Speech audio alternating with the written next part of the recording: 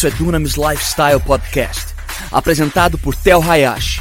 Seja naturalmente sobrenatural. Para você ficar por dentro de tudo que está rolando, siga nossos perfis no Instagram, @TheoHayashi e @Dunamis Movement.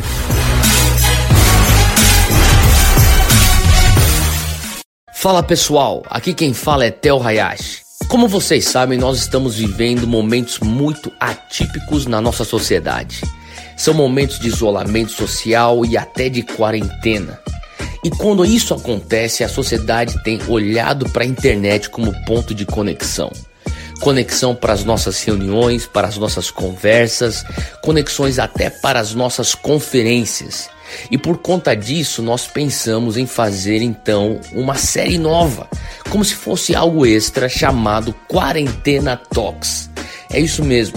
No Quarentena Talks nós vamos estar abordando e também disponibilizando alguns áudios dessas minhas interações. Eu creio que o conteúdo desses áudios vai te abençoar, vai te impulsionar e vai te levar para um próximo patamar. Aqui fica mais um Quarentena Talks e eu espero que isso venha te edificar. Deus te abençoe e um forte abraço.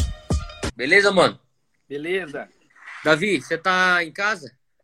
Tô em casa. Lógico, né? Todo mundo tá. Fico em casa. Ô, Davi, me conta aí, cara. Eu sei que você fez uma live ontem. Eu vi que você tava numa live hoje mais cedo. Como é que estão as coisas, cara? O que você tem conversado, o que você tem escutado? O que você tem falado aí ultimamente? Qual que é a tua fala introdutória? Vai, vamos lá. Fala introdutória. Nós temos que saber adaptar cada momento, né? E acho que a fala introdutória é sobre isso, sobre a gente ter a sensibilidade de cada momento. Algumas pessoas parecem que elas terminam a vida delas, a personalidade delas em um momento de adversidade. Eu acho que a gente tem que respirar, levar as coisas com calma. É o que nós estamos procurando fazer por aqui, Theo. Desde o início dessa quarentena, adaptar dia após dia, porque a vida ela é vivida um dia de cada vez. Uhum. Cada dia é uma microvida, né? A Bíblia fala sobre isso. Jesus falou, o pão nosso de cada dia. Pegue diariamente a sua cruz e siga-me. Bata cada dia o seu próprio mal. O apóstolo Paulo ele falou assim, embora o meu exterior está se desgastando, o meu interior se renova dia após dia. Jesus ele falou assim, quem quer me seguir, pegue diariamente a cruz e siga. Muito forte isso, cara. O Salmo 90, verso 2, ele fala sobre isso. É o salmo mais antigo da Bíblia, né? Provavelmente escrito por Moisés. Ele diz assim, Senhor, ensina-me a contar os meus dias para que o meu coração alcance sabedoria. Sim. Então é um dia de cada vez, não tem como viver 1000 dias em um dia só. Pode crer. Isso é importante, né, Davi? Porque a galera às vezes fica um pouco ansiosa, né? Porque fica pensando quando é que esse negócio vai terminar, quando que eu volto para minha vida normal. Porque não vai ter vida normal depois disso, né? Que a gente vai ter que reescrever o que é o normal, né? Um daqueles momentos na história da humanidade e que talvez você tenha esses momentos 1 ou 2 vezes por século onde você tem que reescrever o normal. E a gente, então, esquece você voltar ao normal, galera. Você não vai voltar ao normal. Vai ser um outro mundo. Mas, que nem você está citando aí tantos versículos sobre essa questão diária, né? Da que a Bíblia nos mostra. Cada dia você tem que ser renovado. Basta o mal a cada dia. A galera tem que também entender que, assim, ao mesmo tempo que a gente está olhando lá na frente, tem coisa para fazer agora, neste dia, hoje, né? E acho que isso aí é muito legal. Existe a promessa de Jesus, né? É a última palavra dele em Mateus. Eis que estarei convosco todos os dias. Ele está presente. Sim. Davi, falando em quarentena, o nosso tricolor volta mais forte depois da quarentena, como é que é? Você tem esperança? Você vê uma luz no final do túnel? Eu tô muito chateado. O último jogo no Morumbi, acho que você tava na Itália. Eu fui É, com, eu fui com o você foi Fuller com a lá. galera lá do Dunamis. O São Paulo jogou muito bem. Nós ganhamos de 3-0 e o jogo seguinte seria contra o River. A gente ia ganhar fácil. A gente ia ser Tava no campeão paulista. embalo, né, cara? Tava no embalo, cara. Anos sem ver o São Paulo jogar bem. Aí teve o descer do Morumbi, abençoou o São Paulo, mas aí agora veio a quarentena. Que luta. É, mano, é pra testar a paciência mesmo, cara. Davi, me conta aí, então. Eu tô falando aqui que a gente vai voltar e as coisas, a gente vai ter que reescrever o normal. O que é que você acha que vai mudar? Eu tenho conversado com algumas pessoas sobre isso, Theo. Eu acho que alguns hábitos, por exemplo, hábitos de higiene que nós estamos agora excepcionalmente mais álcool que o normal, máscaras, eu acho que isso vai ser incorporado agora ao dia a dia. Por exemplo, vários prédios, vários estabelecimentos estão instalando agora, igual tem o bebedouro fixo, agora tem Sei. álcool O álcool. fixo. Eu acho que isso é uma coisa que não volta atrás mais, não. Eu acho que alguns desses hábitos vão ficar naturalizados. Outra coisa que eu acho que vai ficar é equipamento remoto. Assim, eu acho que vai ficar mais comum lives, Sim, reuniões remotas de universidades, de escolas. Eu acho que isso também, por exemplo, a gente aqui falando especialmente com o pessoal da igreja, muitas igrejas não tinham transmissão online, nada disso, ainda estava numa era pré-digital. E pode acho que crer. essa terminou aí a revolução 3.0. Eles falam que a 4.0 ainda, né? Já ela termina de fazer. Eu acho que é uma outra coisa. E agora uma torcida, Theo, uma torcida, isso aí, acho que ninguém pode falar. Uma torcida assim para o mundo pós-Covid-19 é que as pessoas fiquem mais solidárias, né? É um momento assim onde a economia do mundo inteiro parou. Aham, Então, assim, há uma expectativa que as pessoas fiquem mais solidárias, né? Por exemplo, é a primeira vez na história que o petróleo virou prejuízo. Ele está menos não sei quanto por cento, o petróleo está dando. Você não tem como estocar, não sabe até quando. Então, de uma maneira muito clara, certos aham. valores que eram intocáveis mudaram com essa experiência de fechamento da economia. Então agora, mas isso é uma expectativa, né? Que nós possamos sair mais solidários dessa. Pode crer, cara. É, eu também acho, vai ter muita coisa diferente, cara. Eu acho que essa questão da igreja, dos cultos online também, né, cara, vai deixar de ser só uma coisa periférica, vai se tornar uma coisa assim central. É, eu sei que na minha vida eu vou fazer muito mais reuniões online que eu pensava que não seriam possíveis do que antes eu fazia. Eu já não fazia muito, né? Mas agora eu vou fazer muito mais. Essa questão de você trabalhar de casa também, né? A galera tá falando aqui para desligar aqui os comentários, eu vou desligar para a gente poder conversar com mais isso. Então, eu acho que essa coisa de trabalhar de casa, ter qualidade em casa, como é que tem sido esse negócio com você para você ficar mais tempo em casa, qualidade de relacionamentos dentro da tua família, como é que tem sido isso para você? Na verdade, sim, a gente tem, graças a Deus, um ambiente, um relacionamento bom em casa. O que foi legal é essa dinâmica de estar junto 24 horas por dia, né? Isso que dividir as tarefas de casa, o período que eu fico com a Maria de manhã, depois a Natália fica com ela à tarde, depois a gente fica junto à noite. E alguns momentos, especialmente agora, esses dias, né? Amanhã, o governador aqui de São Paulo, ele diz que vai mostrar já o plano de reabertura econômica, então já começa a abrir agora uma perspectiva de voltar ao normal no Brasil, talvez aí já em junho as coisas normalizando. E aí já começou até uma fala assim, a minha esposa, a Maria, vou ficar com saudades desses dias que a gente estava junto. Puxa, como é que vai ser? A gente acostumou a ficar junto. É, Agora, é, é. por outro lado, saiu na Folha de São Paulo ontem, né, o aumento de separações, de violência doméstica. Então, Não, de um cara, jeito, eu escutei falar sobre briga de condomínio, aumentou não sei quantos por cento, cara. é, O povo já não de um aguenta jeito, mais ficar dentro de casa.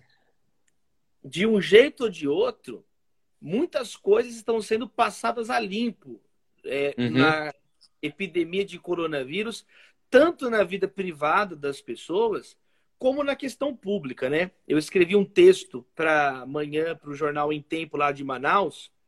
Sei. Manaus, por exemplo, Manaus é o estado do Amazonas. Por muitos anos, eles adiaram resolver problemas básicos de saúde. Essa epidemia, agora a pandemia, escancarou a falência do sistema de saúde amazonense e as pessoas sendo enterradas em valas comuns. A imagem vai passar nos jornais do mundo inteiro amanhã. O prefeito Vergonha, né, cara? de Manaus. Então, tanto na vida privada quanto na vida pública, muitas coisas estão sendo passadas a limpo agora. Algumas pessoas comentaram antes de você desativar os comentários, né? Quando eu falei do petróleo, é óbvio que o petróleo tem estoque. Isso é óbvio, gente. É óbvio que vai voltar ao seu valor de mercado normal. A questão é que esse momento chacoalhou a economia a tal ponto que, eu disse, a expectativa é que as pessoas sejam mais solidárias, mais humanas. Com certeza. Cara, a gente tá vivendo um momento, assim, na nossa história muito único, né, cara? Assim, são coisas, assim, que a gente vai falar pros nossos netos. Eu vivi o Covid-19, cara. Você vai ler, a Exatamente. gente vai, né, a gente vai contar essas histórias, cara. E não só isso, cara, como eu vejo, assim, uma providência de Deus, porque eu tenho falado isso em todas as minhas lives. Aquilo que o inimigo intentou para mal, o Senhor está transformando para bem, né? Eu vejo esses momentos que a gente está dentro de casa como o texto de Malaquias 4, onde o Senhor está voltando o coração dos pais para os filhos e o coração dos filhos para os pais, né? Eu vejo isso muito até um paralelo, Davi. E eu sei que você sempre tem as sacadas da Bíblia, assim, incríveis, a maneira como você enxerga a Bíblia. Eu amo escutar você falar e citar os versículos e as óticas que você tem, porque eu acho que é muito não convencional, não é aquela coisa manjada, né? Então, mas um dos paralelos que eu tenho visto na palavra é a palavra arca, né? Arca, que nem você tem tanto a arca da aliança, como também você tem a Arca de Noé, que é a história preferida recentemente dos meus filhos. Eles passam por fases, né, cara? Eu tenho a galera que está assistindo a gente que não conhece muito bem a minha realidade. Eu tenho dois filhos. O Davi tem a Maria, que é mais velha que os meus dois filhos, mas eu tenho o Zeca de 4. A Maria tá com 7, Davi, ou Tá 6? com sete, tá com sete. Já fez 7, né? O Zeke tem 4 e o Cole tem 2. Os caras, meu, eu acho que eu fiquei uns 2 meses, velho, só escutando falar de Daniel na Cova dos Leões. Depois você vai para outra fase, daí era Jonas. E estamos saindo da fase de Jonas agora para entrar na fase de Arca de Noé. E, cara, o paralelo é Arca de Noé. Eu me sinto. Hoje nem tanto, porque no início, cara, eu fui muito mais assim, rígido. Hoje não tanto, dou uma saída aqui de vez em quando as coisas permitem, eu consigo dar uma saída. Mas, obviamente, a gente não abusa, até não tem por que fazer isso. Mas, quando é necessário, sim. Mas no início, aquele choque da realidade, cara, eu parecia que eu estava preso dentro de uma arca aqui dentro de casa. Parecia que eu estava preso aqui dentro com os meus filhos sendo os animais, destruindo tudo aqui dentro. E, cara, a gente não. Eu falava, Júnior, não sei como a gente vai dar conta desse negócio. Mas a história lá de 2 Reis, capítulo 4, de 2 Samuel, capítulo 6, que conta sobre a arca na casa de Obed-edom, né? E a arca, a presença, transformou a casa. Eu tenho pregado sobre essas três menções. E a outra seria 2 Reis 4, a viúva que tem a instrução do profeta Eliseu, que começa a jorrar o azeite dentro de casa. E o Senhor começou a falar comigo sobre aquilo que está acontecendo dentro de casa, né? O milagre dentro de casa, na casa da viúva. Aqueles meninos que estavam na ameaça de escravidão, a unção quebrou o jugo, né? Uhum. Daí a casa de Obed-edom, a arca que ele recebe dentro de casa, que antes tinha sido o objeto que matou Uzá, Uhum, agora é o objeto que traz vida e bênção para a casa de Obed-edom. E a uhum. arca de Noé, que parece que a gente está preso num lugar, mas quando nós sairmos daqui, nós vamos sair para um mundo completamente diferente, porque Noé, ele encontra um mundo completamente diferente, vegetação diferente, vida biológica diferente, tudo diferente. E uma das coisas que eu tenho visto é que Deus está usando esse momento para a gente realmente focar dentro de casa. Eu e você, nós somos pessoas que Deus tem aberto portas para a gente sair viajando, ministrando, fazendo muita coisa fora de casa. Mas eu disse tudo isso para falar assim: o que é que você vê Deus fazer dentro da tua casa?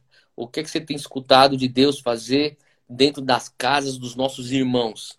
Porque eu tenho certeza que algo Deus está tramando e está executando nesse desenrolar do plano da estratégia dele, que o inimigo pensou, eu vou bloquear esses crentes dentro dessa casa com essa praga que eu vou lançar na terra. Mas o Senhor está transformando para bem. O que você tem visto isso como algo bom que está saindo de tudo isso, Davi? Sim, eu nada mirabolante, Theo, mas eu concordo com isso. Assim, por exemplo, a parábola da dracma perdida. Era uma mulher varrendo a própria casa, encontrando, buscando a dracma que ela perdeu um valor dentro da própria casa. E ela removeu toda a casa e achou. Né? Esse foi um dos textos que eu lembrei, porque eu estou limpando a minha própria casa o tempo inteiro agora aqui, e eu fico agora de casa com tudo, e é muito legal você reencontrar papéis, reencontrar É, coisas, colocar as é, coisas no lugar. Eu acho muito bonita essa ênfase bíblica na introspecção. Né? Jesus sim, ele fala muito sobre isso. O Evangelho, por exemplo, o momento central de um culto cristão, que é a ceia do Senhor, ou como os irmãos católicos chamam, né, a Eucaristia, é um sim, momento à mesa, é um momento onde o comando lá em Coríntios é assim: examine-se o homem a si mesmo. Então, a sim. fé ela chama para uma reflexão com Deus sobre a nossa Uhum, vida, sobre o coração, sobre o nosso comportamento. O muito evangelho não legal. ensina, o evangelho não ensina fingir que os problemas não existem. O evangelho não ensina você ser um avestruz que coloca a cabeça na terra para não ver. O evangelho não ensina você encher tua cara e afundar a cara em droga para esquecer os problemas. Anestesiar. Anestesiar. O evangelho ele é contra você fugir, né? Então, e contra uma religiosidade que também leve a fugir da sua própria casa, né? Eu Sim. gosto sempre de lembrar uma frase muito conhecida do pastor Charles Spurgeon, que ele falou assim: é diferente ministério de Uhum. ministerialismo. Uau. Ministério é uma palavra que significa serviço, trabalho, e Deus Sim, nos sim, chamou para o serviço, para o trabalho. Jesus ele foi o servo, ele falou: o filho do homem veio para não para ser servido, mas para servir. Agora, sim, Deus não nos chamou para o ministerialismo, que é o serviço para a própria glória, não para a glória de Deus, o serviço como um fim em si mesmo. uau. Então, muitas pessoas, elas são, assim, o ministerialismo. Elas correm igual um hamster sem sair do lugar. Corre, corre, corre, corre e está no mesmo lugar. A vida não desenvolve. Então, É, isso é anestesiar. Isso é quando a religião vira a maconha do povo. A pessoa fica anestesiada do problema. A religião é uma droga para a pessoa. Ela enche é. a religião é uma cocaína para a pessoa ficar acelerada ou uma maconha para a pessoa ficar anestesiada. O evangelho fala: examine-se o homem a si mesmo. O evangelho Uau. te chama a encarar a tua situação, a Sim, não procurar a resposta no fundo de uma garrafa de vodka, mas com lucidez. Jesus fala que nós devemos amá-lo de todo entendimento. Então, essa ideia de que o evangelho é um suicídio intelectual é uma ideia antibíblica. O evangelho é uhum, o que você está falando. Cadê a tua família? Cadê a tua esposa? Cadê a tua prioridade, né? O endemoniado gadareno na Bíblia, quando ele é liberto por Jesus, ele queria seguir Jesus. E Jesus fala: vai primeiro para tua casa. uau. Ide tua casa. Então, Que foi muito legal isso, legal. cara. Ide para tua casa. Tem vários ides em Mateus. É, E um dos ides é o ide de Jesus para o endemoniado gadareno. Ide para tua casa. E às uau. vezes, nós estamos orando há tantos anos, né, Theo? Nós estamos trabalhando há tantos anos por uma unidade mínima entre a nova geração, por ver os jovens amando o Senhor, amando a Sim. Bíblia, trabalhando com amor, né, amando a Deus, amando ao próximo. E aí teve esse evento tão importante, o Descende, de nós oramos e tal. E aí logo na sequência, todos fomos enviados para casa, todos nós enviados Davi, aos próprios isso é quartos. incrível, cara. Essa analogia que você fez com o endemoniado gadareno, às vezes assim, eu vejo antes do Senhor começar a nos enviar para as nações, ele nos chama essa introspecção, né? Que você está falando, isso é muito lindo, cara. Porque se tem uma coisa que eu vejo na nossa geração é muita velocidade, mas uma superficialidade, né? O nego tá voando, até porque a velocidade que a informação chega pra gente, a gente começa, a gente faz as coisas, eu fico pensando aqui, para pensar a velocidade de como a gente faz uma coisa simples como uma reunião, né? Antigamente, na época dos nossos pais, tem que ligar no telefone, liga, ou aperta o botão lá, liga, vou marcar uma reunião, um lugar, daí liga pro outro, pro outro, pro outro, daí tá chegando perto da reunião, confirma. Cara, aqui a gente já monta o grupo de WhatsApp, pum, já tem a reunião. Então, quer dizer, a velocidade da vida é muito mais veloz, só que também se torna mais superficial, né? E esse negócio do Descent você levantou, cara, é tão rápido pra gente falar, eu vou para as nações, eu vou para minha faculdade, eu vou para minha escola, eu vou para minha vizinhança, mas às vezes o senhor tá pondo um freio e falando, não, não, não, você vai. Só que eu quero te levar um pouquinho mais profundo antes de eu soltar o gatilho para você sair voando. E a gente tem aí sábado o The Sand, versão online, que vai nos levar ainda mais fundo e honrando o compromisso que a gente já fez em um dos 3 estádios no dia 8 de fevereiro. Qual que é a tua expectativa para o The Sand Online, Davi? Eu acho que vai ser muito bom. Todas essas iniciativas de oração, essas iniciativas onde nós nos unimos em amor, elas são muito importantes para a Sim. gente ter o coração um do outro e tentar juntos discernir, né? A beleza que tem nas páginas de Atos da igreja é que eles juntos discerniam aquilo que o Espírito estava direcionando, né? Isso é muito maravilhoso. É legal também o exemplo do próprio Jesus, porque Jesus ele ficou cerca de 30 anos no anonimato, né? A Bíblia Uhum. fala que por volta dos 30 anos, em Lucas, ele foi batizado por João Batista. Aí o Hum. ministério de Jesus não fala em nenhum lugar que ele durou exatamente 3 anos, mas há uma tradição consolidada que são cerca de 3 anos, Certo. especialmente por causa do Evangelho de João. No Evangelho Ah, de João, que retrata os anos do ministério de Jesus, são 3 Páscoas, 3 subidas do Senhor a Jerusalém. Então, certo, essa é uma das evidências bíblicas que o ministério dele durou em torno de certo. 3 anos. Por isso se fala que ele morreu com 33 anos na cruz, né? É uma Aham. A tradição. idade de Cristo, né? Então, mas olha que interessante a progressão. Cerca de 3 décadas do anonimato. Cerca de 3 anos no Ministério Público. Para em 3 dias ele redimir o universo. Que ele morreu, foi sepultado e ele ressuscitou no 3º dia. Então, a própria vida de Jesus, ele não sai da manjedoura para a cruz direto. Existe Sim. uma trajetória.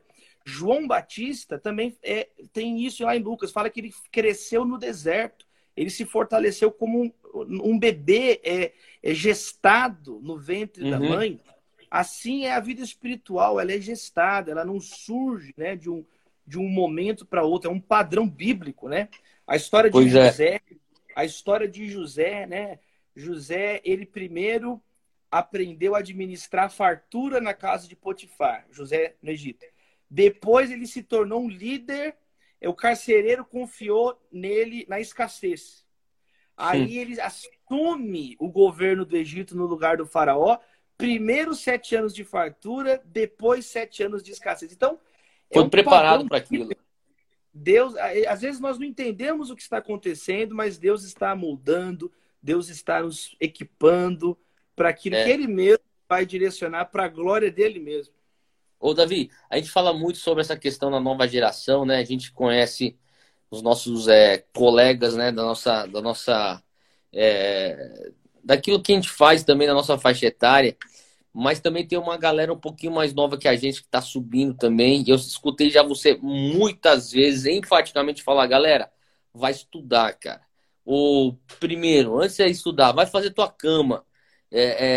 E outra coisa, meu, vai limpar teu quarto. Vai servir numa igreja, vai cuidar de uma célula, multiplica uma célula. Tem um pouco a ver com esse negócio que você está falando agora, né? E eu queria que você expandisse um pouquinho mais sobre essa necessidade da preparação, cara. Porque, como eu falei, o nego já tá querendo entrar no Instagram e pensar, eu vou bombar aqui de seguidores, isso aqui já me chancela para ser um ministro do evangelho, ou para eu ser alguém relevante na sociedade, independente se você vai ser ou não o ministro do evangelho. Me fala aí uma coisa aí, Davi, porque às vezes eu tava conversando recentemente agora, hoje à noite, na verdade, com alguém, eu falava assim, que Deus me proteja, mas se um dia eu precisar ter uma cirurgia cardíaca, eu não quero trazer um evangélico que venha fazer a cirurgia para mim, eu quero um cardiologista que estudou e que é experiente naquilo.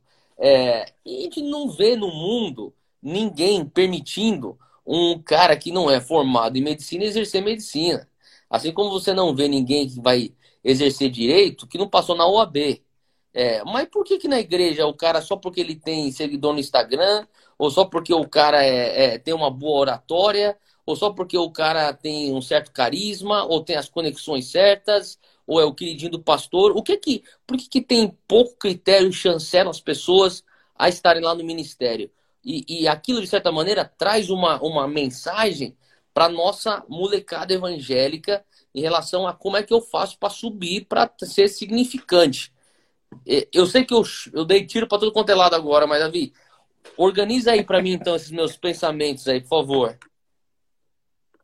Em primeiro lugar, existe orientações na Bíblia muito explícitas sobre isso, né? A primeira e a segunda carta de Timóteo, a carta de Tito, em especial, parte do Novo Testamento, onde existem as orientações sobre como deve funcionar a vida de um diácono, de um presbítero, ou seja, pessoas que Deus, na soberania dele, chama para exercerem uma função diferente na comunidade cristã.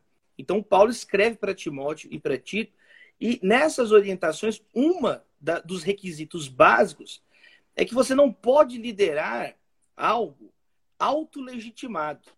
Por isso que aparece as duas cartas de Timóteo, a mesma orientação. Paulo fala para Timóteo, olha, desenvolva o ministério que você recebeu por imposição das mãos do presbitério. E na segunda carta, Paulo enfatiza, Timóteo, não despreze o dom que recebeu por imposição das minhas mãos. E isso vai para o próprio Jesus. Jesus estabeleceu discípulos que deveriam fazer discípulos de todas as nações. Então, como a gente diz, né, a igreja, ela tem que seguir o padrão bíblico. E qual que é o problema? Quando as pessoas autolegitimadas, pelo show, pelo espetáculo, pelo like, etc e tal, ganham o coro das pessoas. Aí a própria Bíblia vai falar. Elas pregam o que as pessoas querem ouvir, não têm experiência, não têm maturidade. E isso é muito sério, porque a Bíblia fala que aqueles que ensinam serão Cobrados, né? com maior rigor, com maior juízo.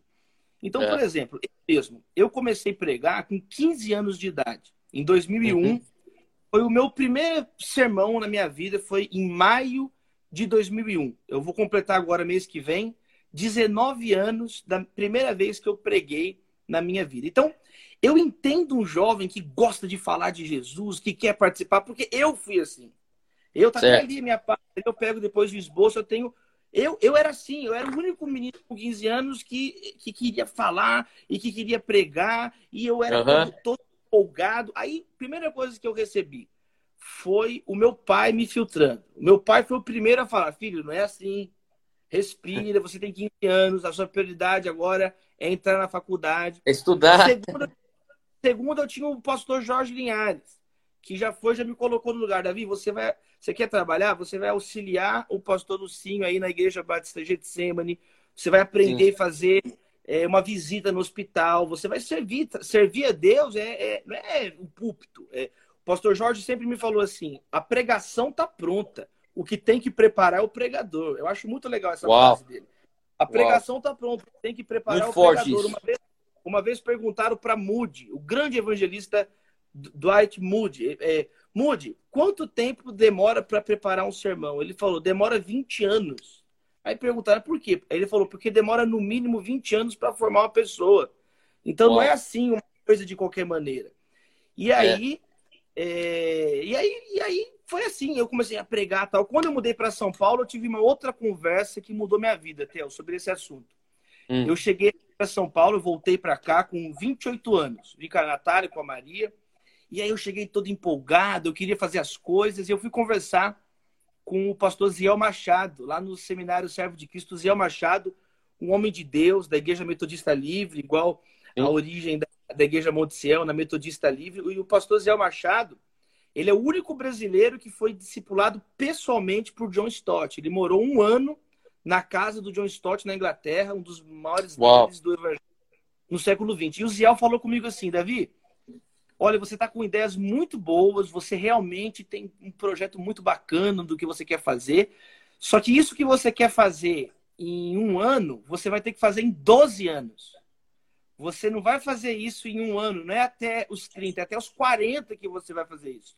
E foi muito legal. Eu perguntei para ele: mas por que, pastor Ziel? E ele falou: Davi, não existe na história da igreja, em 2000 anos, nenhum líder de relevância que ele saiu correndo desesperado antes dos 40 e ele chegou vivo no final.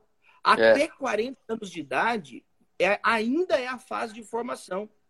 Sim. Quando você tem 40 anos, que aí sim você está preparado para começar o ministério que Deus te deu. Então isso foi uma mudança no meu planejamento. E eu comecei a perceber uma coisa, Theo, para fechar aqui essa parte. Eu percebi que os meus golpes ficaram mais fortes. Eu obedeci essa palavra, orei, claro, e eu vi que era uma palavra de Deus para minha vida.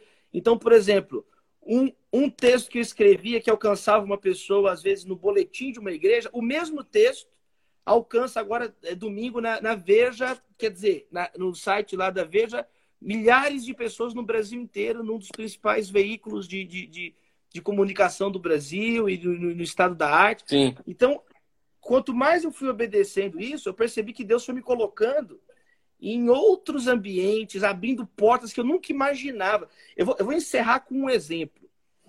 Eu comecei a pregar muito cedo em formaturas de faculdade. Eu ia lá, falava de Jesus na formatura. E eu percebia que era uma grande oportunidade de falar o evangelho às pessoas que às vezes nunca vão numa igreja, por exemplo. Elas vão ficar ali naquele culto ecumênico até o final. E aí eu comecei a orar. Eu falei: poxa, Deus, me usa nessas oportunidades. Eu quero levar, né, uma mensagem de esperança, de amor para as pessoas. E aí eu pesquisei qual que era a faculdade mais difícil de falar numa formatura, mais importante no Brasil. E aí eu descobri que era lá no Lago de São Francisco, na Faculdade de Direito da USP. É a faculdade que formou 13 presidentes da República. Ela é a faculdade... O hino da faculdade foi o Carlos Gomes que compôs. Então, quer dizer, né? Joaquim Nabuco estudou lá, Rui Barbosa, lá não tem nem que desfalar. E aí eu lembro que eu orei assim: Deus, um dia eu ainda quero pregar lá nessa formatura para honrar o teu nome. Sabe? Coloquei um objetivo assim, Deus, falar. E eu falei assim: antes dos 40 anos eu quero falar lá. Eu preguei lá com 28 anos. Então, Deus, ele nos surpreende. Quando nós, assim, com o coração aberto, com humildade, nós entendemos a importância do preparo e desses ciclos de preparação, a tua vida ela fica muito mais saudável, você fica uma pessoa muito mais realizada, você não queima etapas, você não queima pontes desnecessárias. você não compra a briga que não é a tua briga, você economiza paciência, É. ou seja, você deixa de ser burro. A conclusão é essa. Boa, Davi. É muito bom quando a gente tem uma geração cada vez menos burra, né? É bíblico. A Bíblia fala para a gente não ser como um cavalo que não tem entendimento. Então, tem gente relinchando, nós temos que parar com isso. É verdade, cara. Cara, Davi, isso é muito interessante que você está falando, porque e assim embaixo, mas vamos tentar trazer isso aqui um pouquinho mais na prática, uma coisa bem Sim. simples. O que é que você fala para um jovem que está escutando a gente agora e fala assim, cara, eu quero botar isso em prática? O que é que você falaria assim, ó, bota esses alguns passos práticos para você não ser burro. Quais são algumas coisas que você falaria? Você quer servir a Deus? Quero servir a Deus. Um jovem apaixonado por Jesus, mas infelizmente não descobriu a receita de não ser burro. O que você fala? São várias coisas. Assim, ele tem que seguir a Bíblia. Primeiro, ele tem que ser membro de uma igreja. Você tem que ser membro de uma igreja local. Eu sou membro da primeira igreja batista de São Paulo. Você tem que Uhum. estar em comunhão com a igreja. Tem gente querendo falar de igreja como se a igreja fosse uma teoria, uma empresa. Cara, a igreja é a família de Deus, é a comunidade das pessoas que amam o Senhor. Então, em primeiro lugar, você tem que ser membro de uma igreja, ser membro, ir lá no culto, ouvir a mensagem, aplicar a mensagem na sua vida. Segundo, ofereça como um voluntário para servir na sua igreja local. É simples. É simples. É você falar assim, poxa, como que eu posso servir? Às vezes a Ser igreja útil, né? às vezes a igreja já tem várias oportunidades da pessoa servir. Visitas em hospitais, serviços de capelania, grupos Sim, pequenos. Tem tantas oportunidades de amar o próximo, tantas organizações sociais que ajudam as pessoas, crianças, órfãos. Aí na Monte Sião, um trabalho referência de adoção, né, no sim, Brasil, igrejas brasileiras, e tantos outros que nós poderíamos citar. Na nossa igreja, na Primeira Batista, tem a Visão Mundial, tem a Cristolândia, que ajuda dependentes químicos da Cracolândia. Então, segundo, sirva. Pare de reclamar. O meu pai falou um dia comigo assim, filho, o dia que você perceber alguma coisa que te incomoda na igreja, é para você interceder e ir lá fazer melhor, ajudar, não ficar uau, reclamando. E tem gente que é uau, na de igreja, isso não existe. Isso é uma coisa, é a maior perda de tempo. Então, olha, seja membro de uma igreja. Entendeu? Não é igreja sim, virtual, não. Depois, acabando a quarentena, todo mundo sentado junto. Gente. Segundo, você precisa ser alguém que é um voluntário, um servo, ajudar, amar a Deus, amar as pessoas. Essa é uma segunda coisa. A terceira coisa, a importância das disciplinas devocionais. A importância de você orar, ter uma vida de oração. A disciplina importância espiritual, né? Sim, a importância de você ser alguém que lê as escrituras com regularidade, assiduidade, ler a É, Bíblia, não apenas sozinho, mas procurar na sua igreja local, procurar. Existem diversos cursos básicos de teologia, organizar a importância de você ler a Bíblia, estudar a teologia, estudar também uma quarta orientação básica, simples, coisas que qualquer adolescente pode fazer. Leia um pouco sobre a história da igreja, para você entender que você não é, está inventando a roda, entendeu? Você não é inventor da roda, entendeu? Você entender que você tem já existem pessoas que lutaram, que pensaram, tudo que você está em pânico aí, já teve pessoas muito mais capazes que já pensaram sobre isso. Então você exato. humildemente ouvir os mais velhos, Sim, ouvir aquelas pessoas. Sabe, tem muito jovem que fica peitando os mais velhos. Isso é uma coisa completamente ingênua, fica brigando. Você mesmo vai se achar ridículo, entendeu? isso Porque é burrice, né?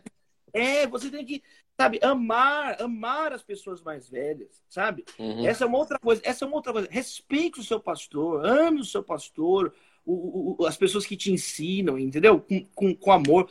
Enfim, seja alguém propositivo. E aí, Uhum. aquilo que Deus te chamou, fica tranquilo que ele vai te usar. Exatamente.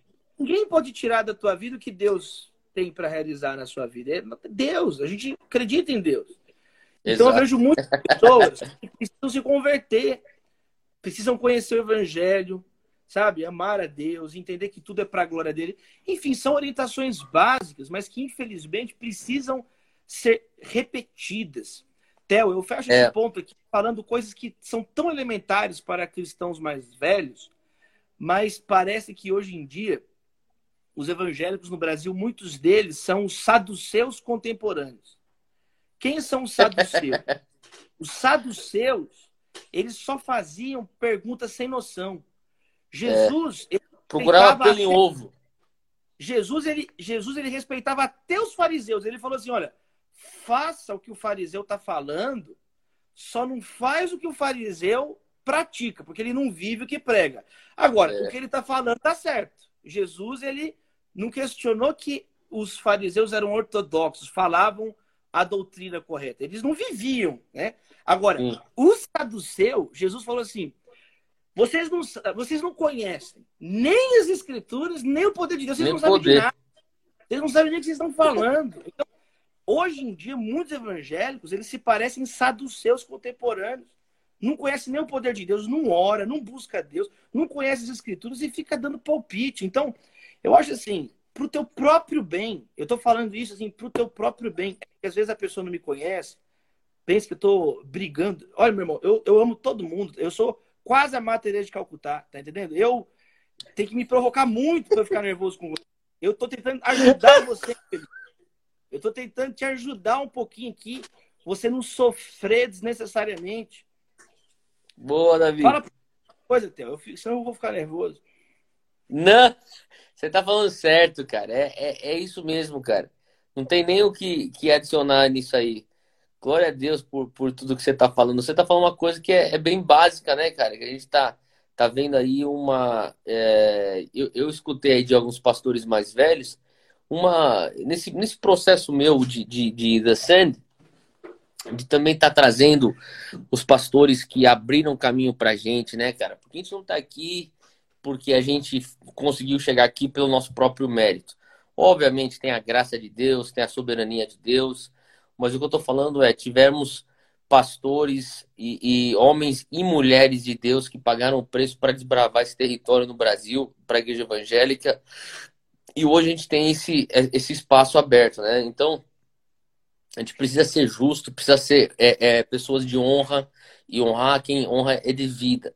E nesse processo todo, conversava com um pastor, um líder muito conhecido, e ele falou assim, Theo, o que me incomoda é alguns da tua geração pensando que eles descobriram uma coisa que, como se a gente nunca tivesse esbarrado nisso.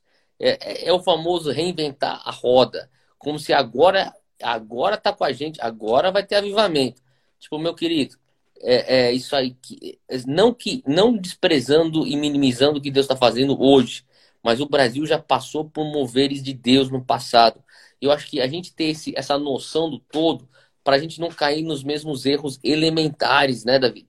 Então, quer dizer, a gente tá vendo aí hoje um evangelho que tem sido pregado que não prega o custo do discipulado, que não prega o que significa carregar a cruz, o que significa viver uma vida santificada, o que significa você ter compromisso com o corpo de Cristo localmente falando, o que significa você estar se submetendo à prestação de contas no que diz respeito à sua conduta cristã. E eu acho que isso aí é um perigo, né, Davi? Eu sei que a gente divide dessa opinião, mas para finalizar, cara, é uma das coisas que eu realmente tenho me preocupado quando eu vejo o futuro do Brasil.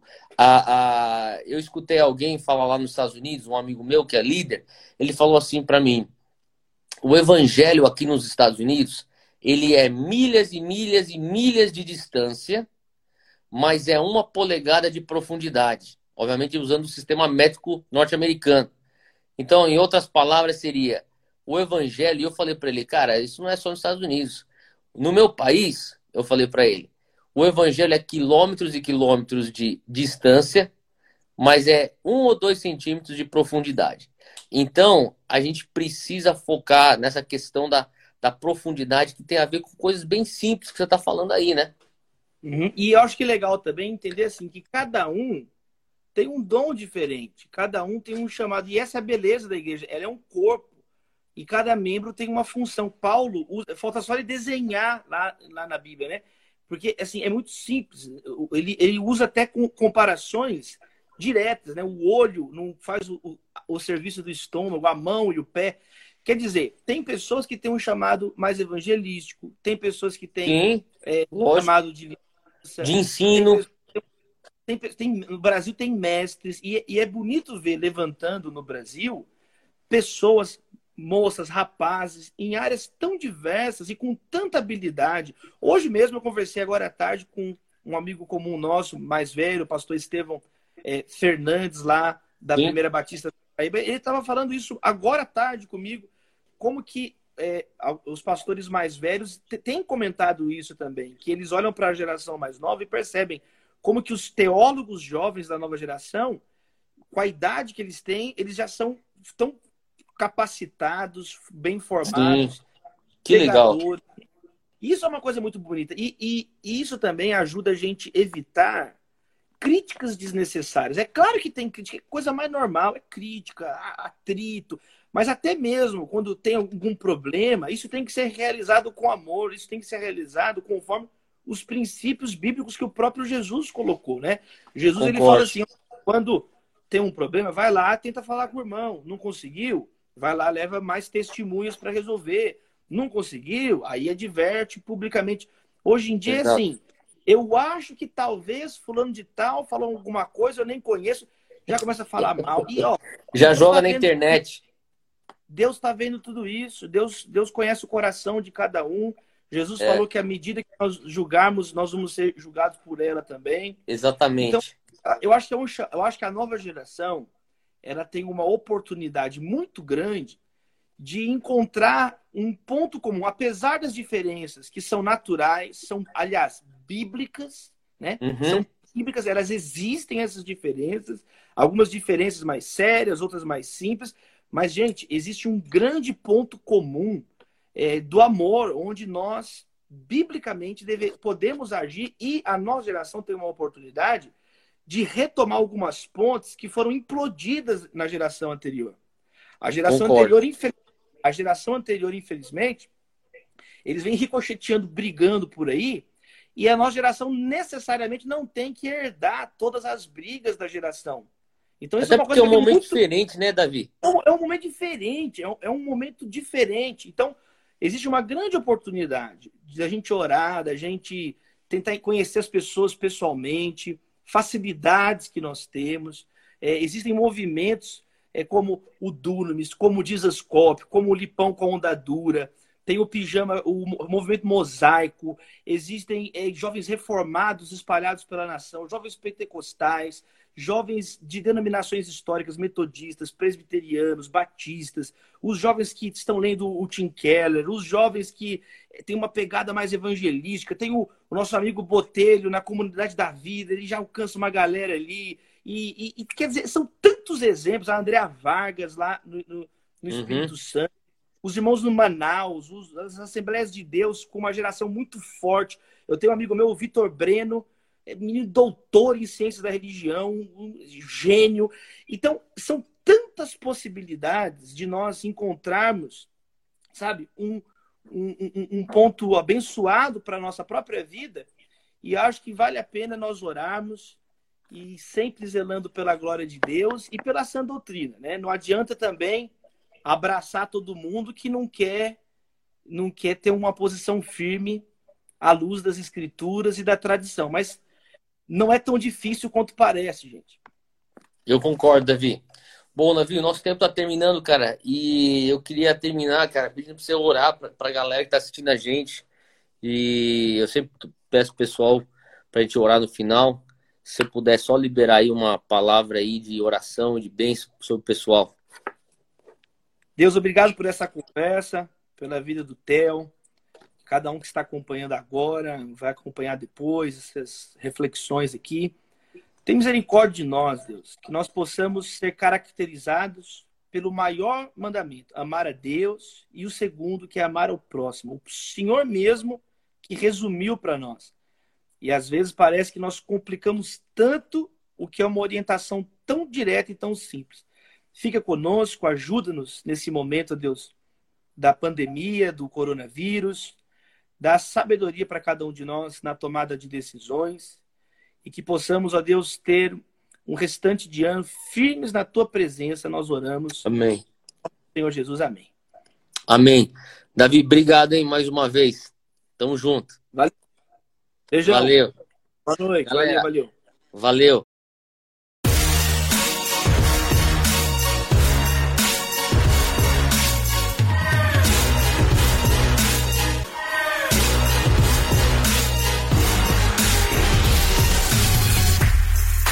Obrigado por ouvir o podcast. Siga o podcast para receber as últimas atualizações e compartilhe com um amigo essa mensagem.